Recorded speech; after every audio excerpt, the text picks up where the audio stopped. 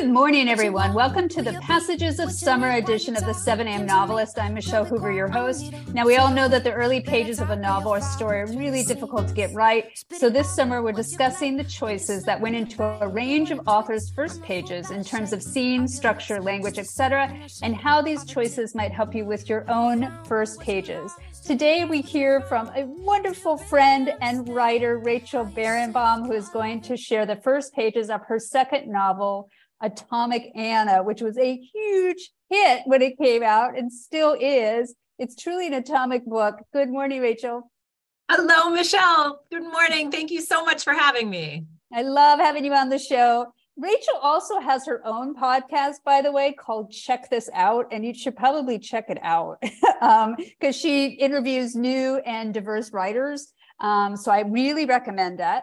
Also, her debut, A Bend in the Stars, was named a New York Times Summer Reading Selection and a Barnes & Noble Discover Great New Writers Selection. It was a Boston Globe bestseller. Her second novel, Atomic Anna, that we're going to hear from, was a Massachusetts Book Award must-read. It was nominated for a Goodreads Choice Award and was named an honor book in fiction by the Association of Jewish Libraries. She lives in Brookline, and if she wasn't already busy enough, because she also raises children, which alone wouldn't even an elected town meeting member. So Rachel, I don't know how you do it. We might have to do another interview figuring how you schedule your time. But okay, Rachel. Yes. Give us a summary of the book so we can understand what we're hearing in these first pages. Yes, thanks again for having me, Michelle. I'm so excited to be here. So Atomic Anna is the story of 3 generations of women who work together to build a time machine that they use to stop Chernobyl. So you hear the word time machine and you think science fiction, but actually it's really fiction. It's a story about love. It's a story about connections and questioning your past. A time machine is really about, can I fix the mistakes that I made in my life? And that's what these women are ultimately asking. I mean, for you, you're making a differentiation between fiction and science fiction. What's the line there for you? Yes, I mean, there's really a hardcore genre of sci-fi time travel novels, right? Yeah. And they have strict rules and people expect certain things to happen by certain pages or certain points in the novel. And that's not what this is. This is not hardcore sci-fi. No aliens, nothing like that. This is really about love. And so you get into more fiction when the story is about the characters, their feelings, their journey, right? So yes, yeah. The plot is to build a time machine to stop Chernobyl, but really the book is about why. Why do you want to go back and change something with the time machine? Yeah, and I think that's what readers are really responding to with this. All right, let's hear, now folks, we have another prologue starting a book, even though people say that prologues are out. Apparently they're not. So Rachel, we're going to hear from part of your prologue, and then we're going to talk about the decisions you made in writing it. Yes, thank you. I'm a huge fan of the prologue. Keep the prologue. Too. I know. Right. Long live the prologue. Long live the prologue. Okay, so prologue. This is set in April 1986, Soviet Union.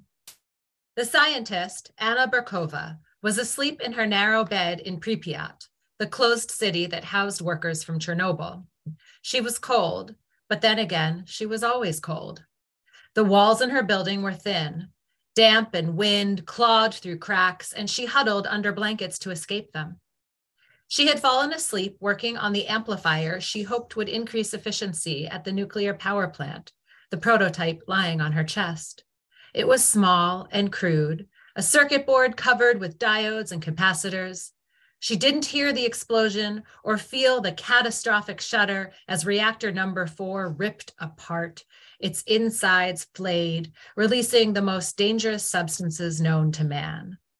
Nor did she witness the shock of light that stabbed the dark, because at that exact moment, Anna tore through time. It was her first jump, and it was an accident. When she opened her eyes, she was on her back in the snow, alone on a mountain, clutching the smoking amplifier. Her head felt like it was being split in 2. Her hands throbbed. They were burned and raw. She didn't know why. She assumed she was dreaming, but she never felt pain in dreams, only fear when nightmares had her seeing soldiers at her door. It was why she still wore boots to bed, even now as an old woman, so she could run from them like her mother should have run all those years ago. But on that mountain, there were no soldiers. She put the amplifier in her pocket and her scorched hands in the snow. That hurt even more. Wind slid through her nightgown and scraped at her skin, and with every sensation, she was more convinced this wasn't a dream. This was real. She quickly understood that she needed to find shelter or she would freeze. She spotted a building in the distance. Smoke stained the sky above, leaking from the chimney. If she could just get to that building, inside, she'd be safer. She slipped and clawed her way to her feet and forced herself forward. The building was narrow and long, built with stone. As she stumbled toward it, she passed a spot in the snow that bloomed red with fresh blood trailing in a long line. Her panic grew. Perhaps the KGB had left her here. It was no secret Gorbachev detested her. Her safety protocols were expensive and slowed production. But without Anna and those protocols, there would be no RBMK reactors, and those reactors were Gorbachev's pride. He wouldn't kill her, she assured herself. Besides, if he did, it wouldn't be like this. It would be with a bullet. This was too elaborate. The front door wasn't locked.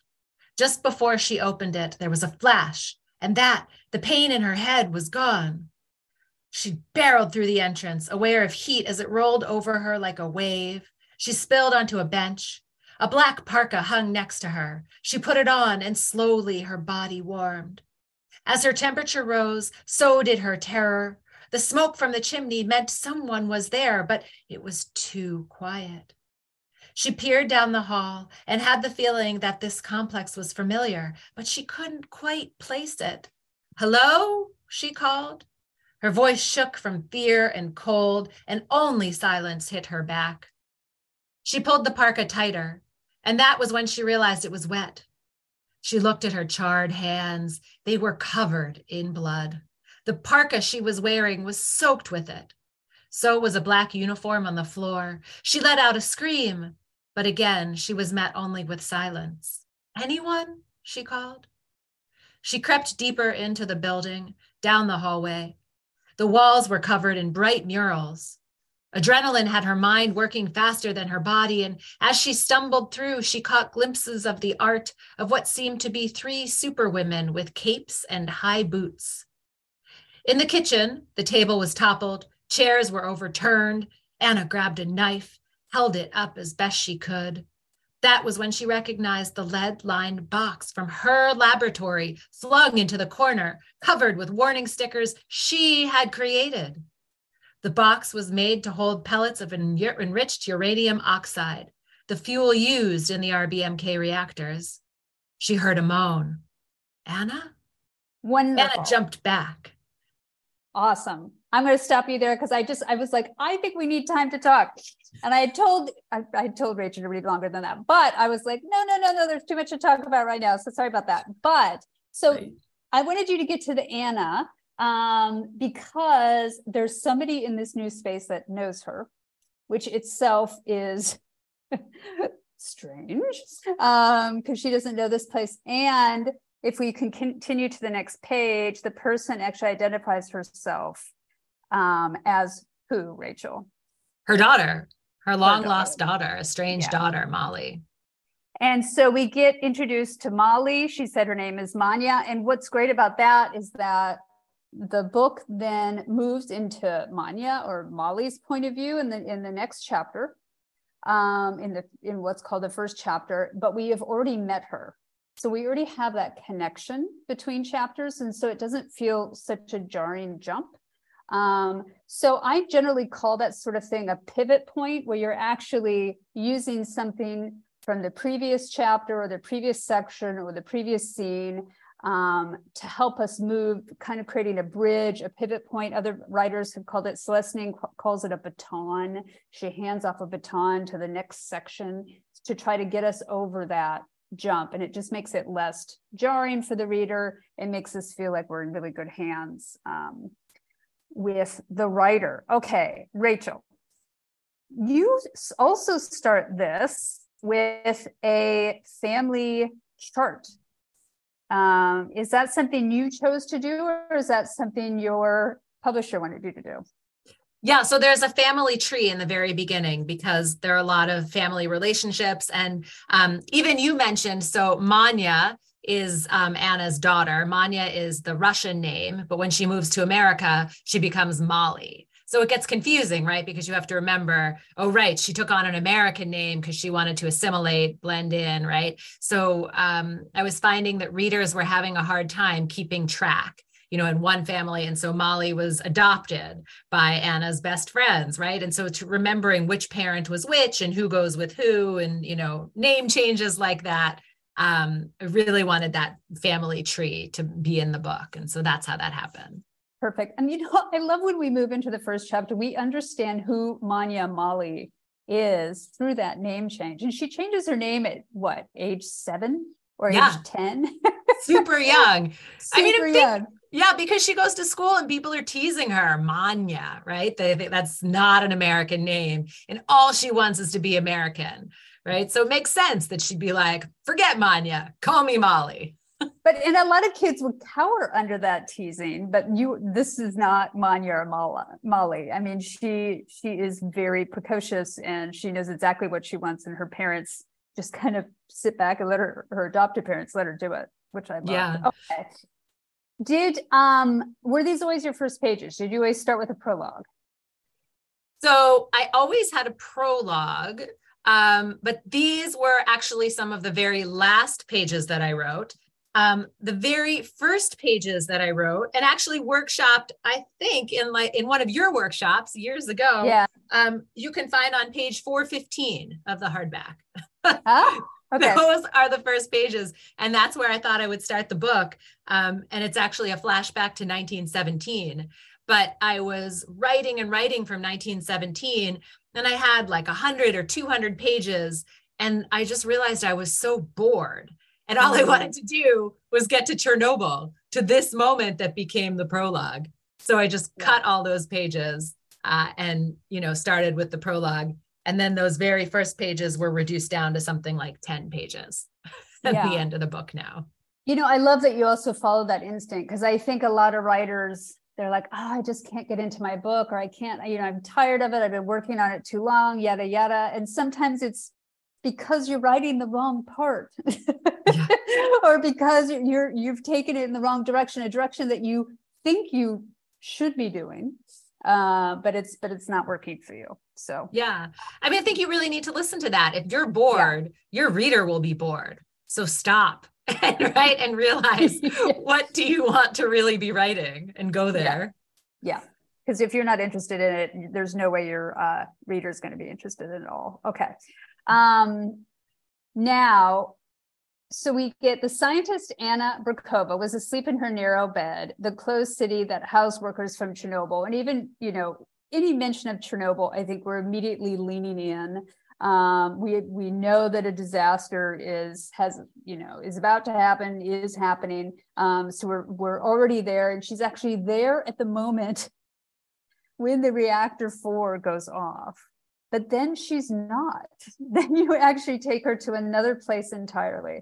And what I think really works well here is we're introduced, we just get some good physical details. Her hands are burned and raw. She's only making sense of the place through sensory details. And that's what we are given as the reader as well. And we feel that we're in good hands because we're being introduced to this new place as Anna is being introduced to it. And we're making sense of it as Anna is making sense of it. And so all the questions of like, I'm confused. Where is she? What is she? We know that it's intentional. We know that we're supposed to be there. And what's right in front of us is very, very clear. When she goes into that room and there's the cloak hanging by her and she sits on the bench, like what's in front of us is very, very clear. And so it just works well to keep us reading and keep us going. This is considered a loud opening, Rachel, right? Yes. I love the loud opening. I'm often too loud in early drafts. So loud openings are usually wonderful, particularly for more commercial fiction. They grab the reader. We feel that something is happening. I don't think okay, you've got Chernobyl going off, and then you have a time jump. And then there's a whole lot of blood. There's a lot of loud here. How did you manage that? Because a lot of writers will start with a loud opening, but then they don't know what to do next. Because once you have a loud opening, you what do you do? How do you go quiet again? How do you keep building from there? How do you keep moving forward? Did you find that in your process, or how did you handle that? So because I actually wrote this prologue pretty much after I wrote, the bulk of the book, everything in there is the story. There's literally a clue in every sentence as to what you're going to read throughout the novel. So it wasn't like I sat down and wrote this and then was like, then what? It was more like, here are all the pieces, right? So she's walking, she sees this, there's blood in the snow. You're going to find out where that came from later, right? Why is the parka wet? Why is there that bench? Why does she recognize it? Every one of those details in there is going to be explained throughout the novel. So it's very sparse, because if you imagine, if you're in this terrified moment, all you have is what's in front of you. You're not thinking about other things. You're not thinking about those murals that she passes, these super women. But I'm going to go into great detail about how those super women came to be in, that mural on there. So this is really a map for how to read the book and for what's coming. And that's how I think of this prologue. And also, we get this, when we find out the person speaking to her is Manya, she says, I'm Manya, your daughter. And then we get a line, Anna hadn't seen her daughter since she was a baby. So we know that the rest of the story is going to fill in that question. You're setting up so many questions here. How about tonally, though, in terms of a loud opening and then going to the first chapter? Did that feel natural to you? How did you handle that? Yeah, I mean, you can't, as a reader, as a person, right, even talking to a friend, you can't spend an entire conversation or entire 400-page book right on the edge of your seat and nervous. You have to be interested, and then you have to relax into the story. So how does it come to pass that someone, builds a time machine by accident? Right? And finds herself on this mountain with all these clues. So then you sort of relax into the story, and it seemed very natural to me. And you have to think as you get into later drafts, not in early drafts, the tension of the story needs to build, and then it goes down a little, builds more, down a little. You need to keep people interested by that constant build up, and you can't have a straight line of tension, or no one's going to read that whole thing. Absolutely. We'll get exhausted and it'll feel false. Yeah. And then, so you found your prologue basically at the end of your draft. How do you feel about, there's a lot of writers that say you have to know your ending in order to know your beginning. And so what you basically did is made almost your ending your beginning. Yeah. What have you done that before? How do you feel about getting to your endings and using that for your beginnings? Yeah, I love that question because, so many writers have different answers to this. So I can't wait to hear what other writers say. But for me, when I sit down to write a book, I always have to know where my characters are starting and where they're going. Yeah. But to be very clear, that almost always changes, right? So I have this line for them, and I think I know who they are even. And then I'm writing the pages, and maybe I'm on page 80 or 280 or whatever. And I realize, no, that's not what's happening. So I always have the line drawn, but I'm always changing it, always erasing it and redrawing it as I go. Yeah. And I think that's important too, because I tend to be a planner, but I don't necessarily call myself a plotter, but I like to be able to see the road ahead. But you have to be able to follow the page and follow what's happening in your writing process and alter it according to your energy, your interest. If you just continue to follow the plan, you can kill the book, right?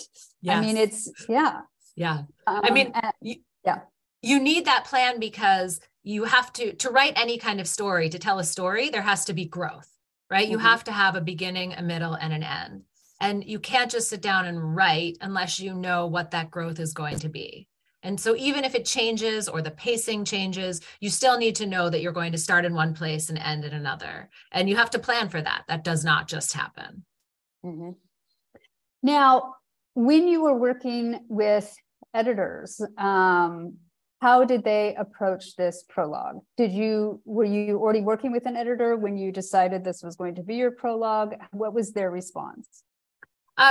Yeah, so I was working with my editor before this was written, the prologue was written, and I was saying to her, I just feel like where is Anna? Like where do I put her in this book physically, right? Where is she? I feel like she's floating. She's in too many scenes.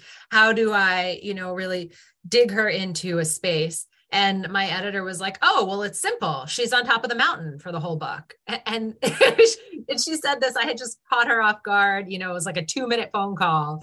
And that sort of clarified the book for me. It's like, of course, Anna is going to spend the entire book, the first little part getting to that mountaintop, and then she's going to be on that mountaintop for the whole book. And once I had that, the prologue came together and the rest of the book just all of a sudden, which was kind of a disaster, came together. And it just made sense. Wonderful. You tend to write big, complex books. And you let them be messy at first. You explore all angles, and then you're able to rein them in and create this really complex mix of time and point of view. And it's just incredible work. Was there ever a time that your editor, wanted to push you in a direction that you might not have wanted to go, or?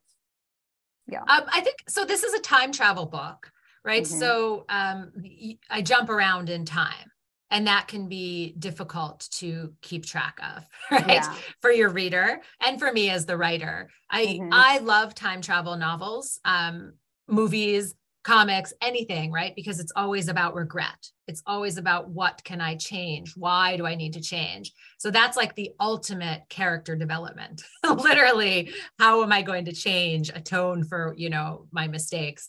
And, so a lot of my conversations with my editor were around how do we clarify time jumps? So it was never, let's not turn this into a time machine book or time travel, but it was more, this is too complex. We need to simplify. And I appreciate that, because as the writer, I am so in this book, right? I can see a sentence and tell you where we are in the book. And probably quote the next one, right? We know every little detail. So it's hard to take that step back and say, oh, what do you mean you're lost, right? So that's where I got a lot of the help. And then we ultimately decided, I came up with this idea that every chapter heading would be the date, or every section. So September 1970, and then it tells you 22 years before Molly dies on Mount Aragats. So right from page 1 that that's going to happen. She's going to die, right? I read about the blood, and you would have known in the next page. And then every single section is rooted with how many years until Molly dies, and where are we? And that becomes your clock. So everyone, most novels need a clock in some way, something that we are approaching, something that we are worried about, a countdown that we're going towards. Your countdown is quite long. Yes. Did that become difficult for you in terms of keeping the tension going? It didn't, because I could jump around a lot. Yeah. Again, because it was time machine. So, I love clocks, clear clocks. I think those literally make stories tick, right? You're terrified, you're rooting for something to happen by a certain time. If there's no clock, what are we waiting for? Right? There's always something we're waiting for. And in, a more traditional novel, you have to have, I think a shorter clock can be much more powerful. In my first book, it was a much shorter clock, right? It was a couple of months. But here I could jump around, because I could say, all right, 1917, now we're boring, right? We're done. We got our 10 pages. Let's jump up to 1940 or 19 whatever, Yeah. And so that's why that worked. Yeah. So if you're doing multiple timelines, you can have a longer clock, or jumps like this. Normally a shorter clock is just easier to handle in terms of keeping the tension going. I mean, if you just think about it, like if someone has 10 years to do something versus 10 days, they could wait around a really long time to get started. You know, they could be eating a sandwich for the first 9 years and then suddenly decide that they need to get going. So shorter timelines, except when you're doing a brilliant time jump novel, can be really, really helpful. Now, you also talked about planting all of these clues in the prologue. And it sounded like you had them already in the version of this that you had later in the book, or were there ones that you took out because you thought this is too complex? Were there ones that you felt like you had to add in order to get that clue going in the book? How did you manage editing and figuring out the change between moving it from later to moving it to the beginning? Yeah, I would actually say that this prologue, so I probably wrote about 20 different opening scenes before I landed on this prologue. Okay. Yeah. So by the time I got to this prologue, it was actually easy to write because I had written through the rest of the book. So I already had all of the clues that I needed to leave. My 20 different starting versions were terrible and too broad or too narrow, right? And not working. But by the time I got to this, I knew what clues needed to be there because she's coming to the scene basically after the entire book, right? All the action has happened. So we already know how the Superwomen murals ended up there, right? And that they have to be there. That's a crucial part of the story. We know why the blood is there and that she has to see the blood. So I guess that's kind of how I knew it was the right start finally, because all the pieces were there and it was easy to write. Mm-hmm. And I think, but I say easy. I just want to qualify that one more time, easy after hundreds of pages of drafts. Yeah, it was so easy to write. Yeah, exactly right. And I also think that the clues are the type that we don't feel like, oh, I need to remember this here. Oh, I need to remember this here. It's when we get to later in the book, we have this slight memory. Wait a minute. She said something about that, or wait a minute, I've been prepared for something like this. And we might go back to the first chapter and go, yep, there it is. She planted that for me. But it really becomes a kind of puzzle for us to retain what you've given us, but we can still enjoy it if something slipped past us and then go back to the beginning and go, oh, I should have seen that. I think it works perfectly like that. Yeah. Yeah. I mean, I love reading books that make me think I'm super smart. And I'm like, oh yeah, I pieced that together. Right. And I know my readers are super smart. So I like to put it in there so that when they are reading, they're like, oh, right. Comic book heroes. I remember that, just like you're saying. And then for the reader, it's also a journey. It's like they're drawn in more to the book because they're putting these pieces together. It's not just someone talking at them, right? Or just words coming at them. They're actively involved in the narrative.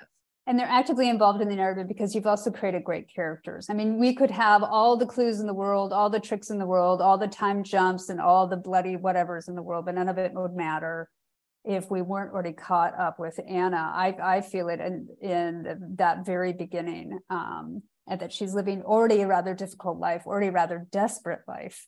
Right. And so I feel like I'm concerned for her already, and I'm willing to watch her and then watch what happens to Manya as well. It works so well. Okay, Rachel, I'm gonna have to let you go. We're gonna have to finish up, and I need to get everyone to their writing desk. So for everyone else, you can find our full schedule on the Substack page at 7amnovelist.substack.com. Subscribe there for updates. You can also find our full range of podcast episodes on that page, including episodes from our past 2 crazy writing challenges that we did in the fall and spring. I really recommend that you go back and look at those because there's a lot of great material for writers from some of our wonderful authors. And you can find any of this on our favorite podcast, on your favorite podcast platform, as well as my favorite podcast platforms. And if you like what we're doing, please follow, rate, and review our podcast so other people can find us. All right, Rachel, back to you. What advice would you give to authors about their own first pages?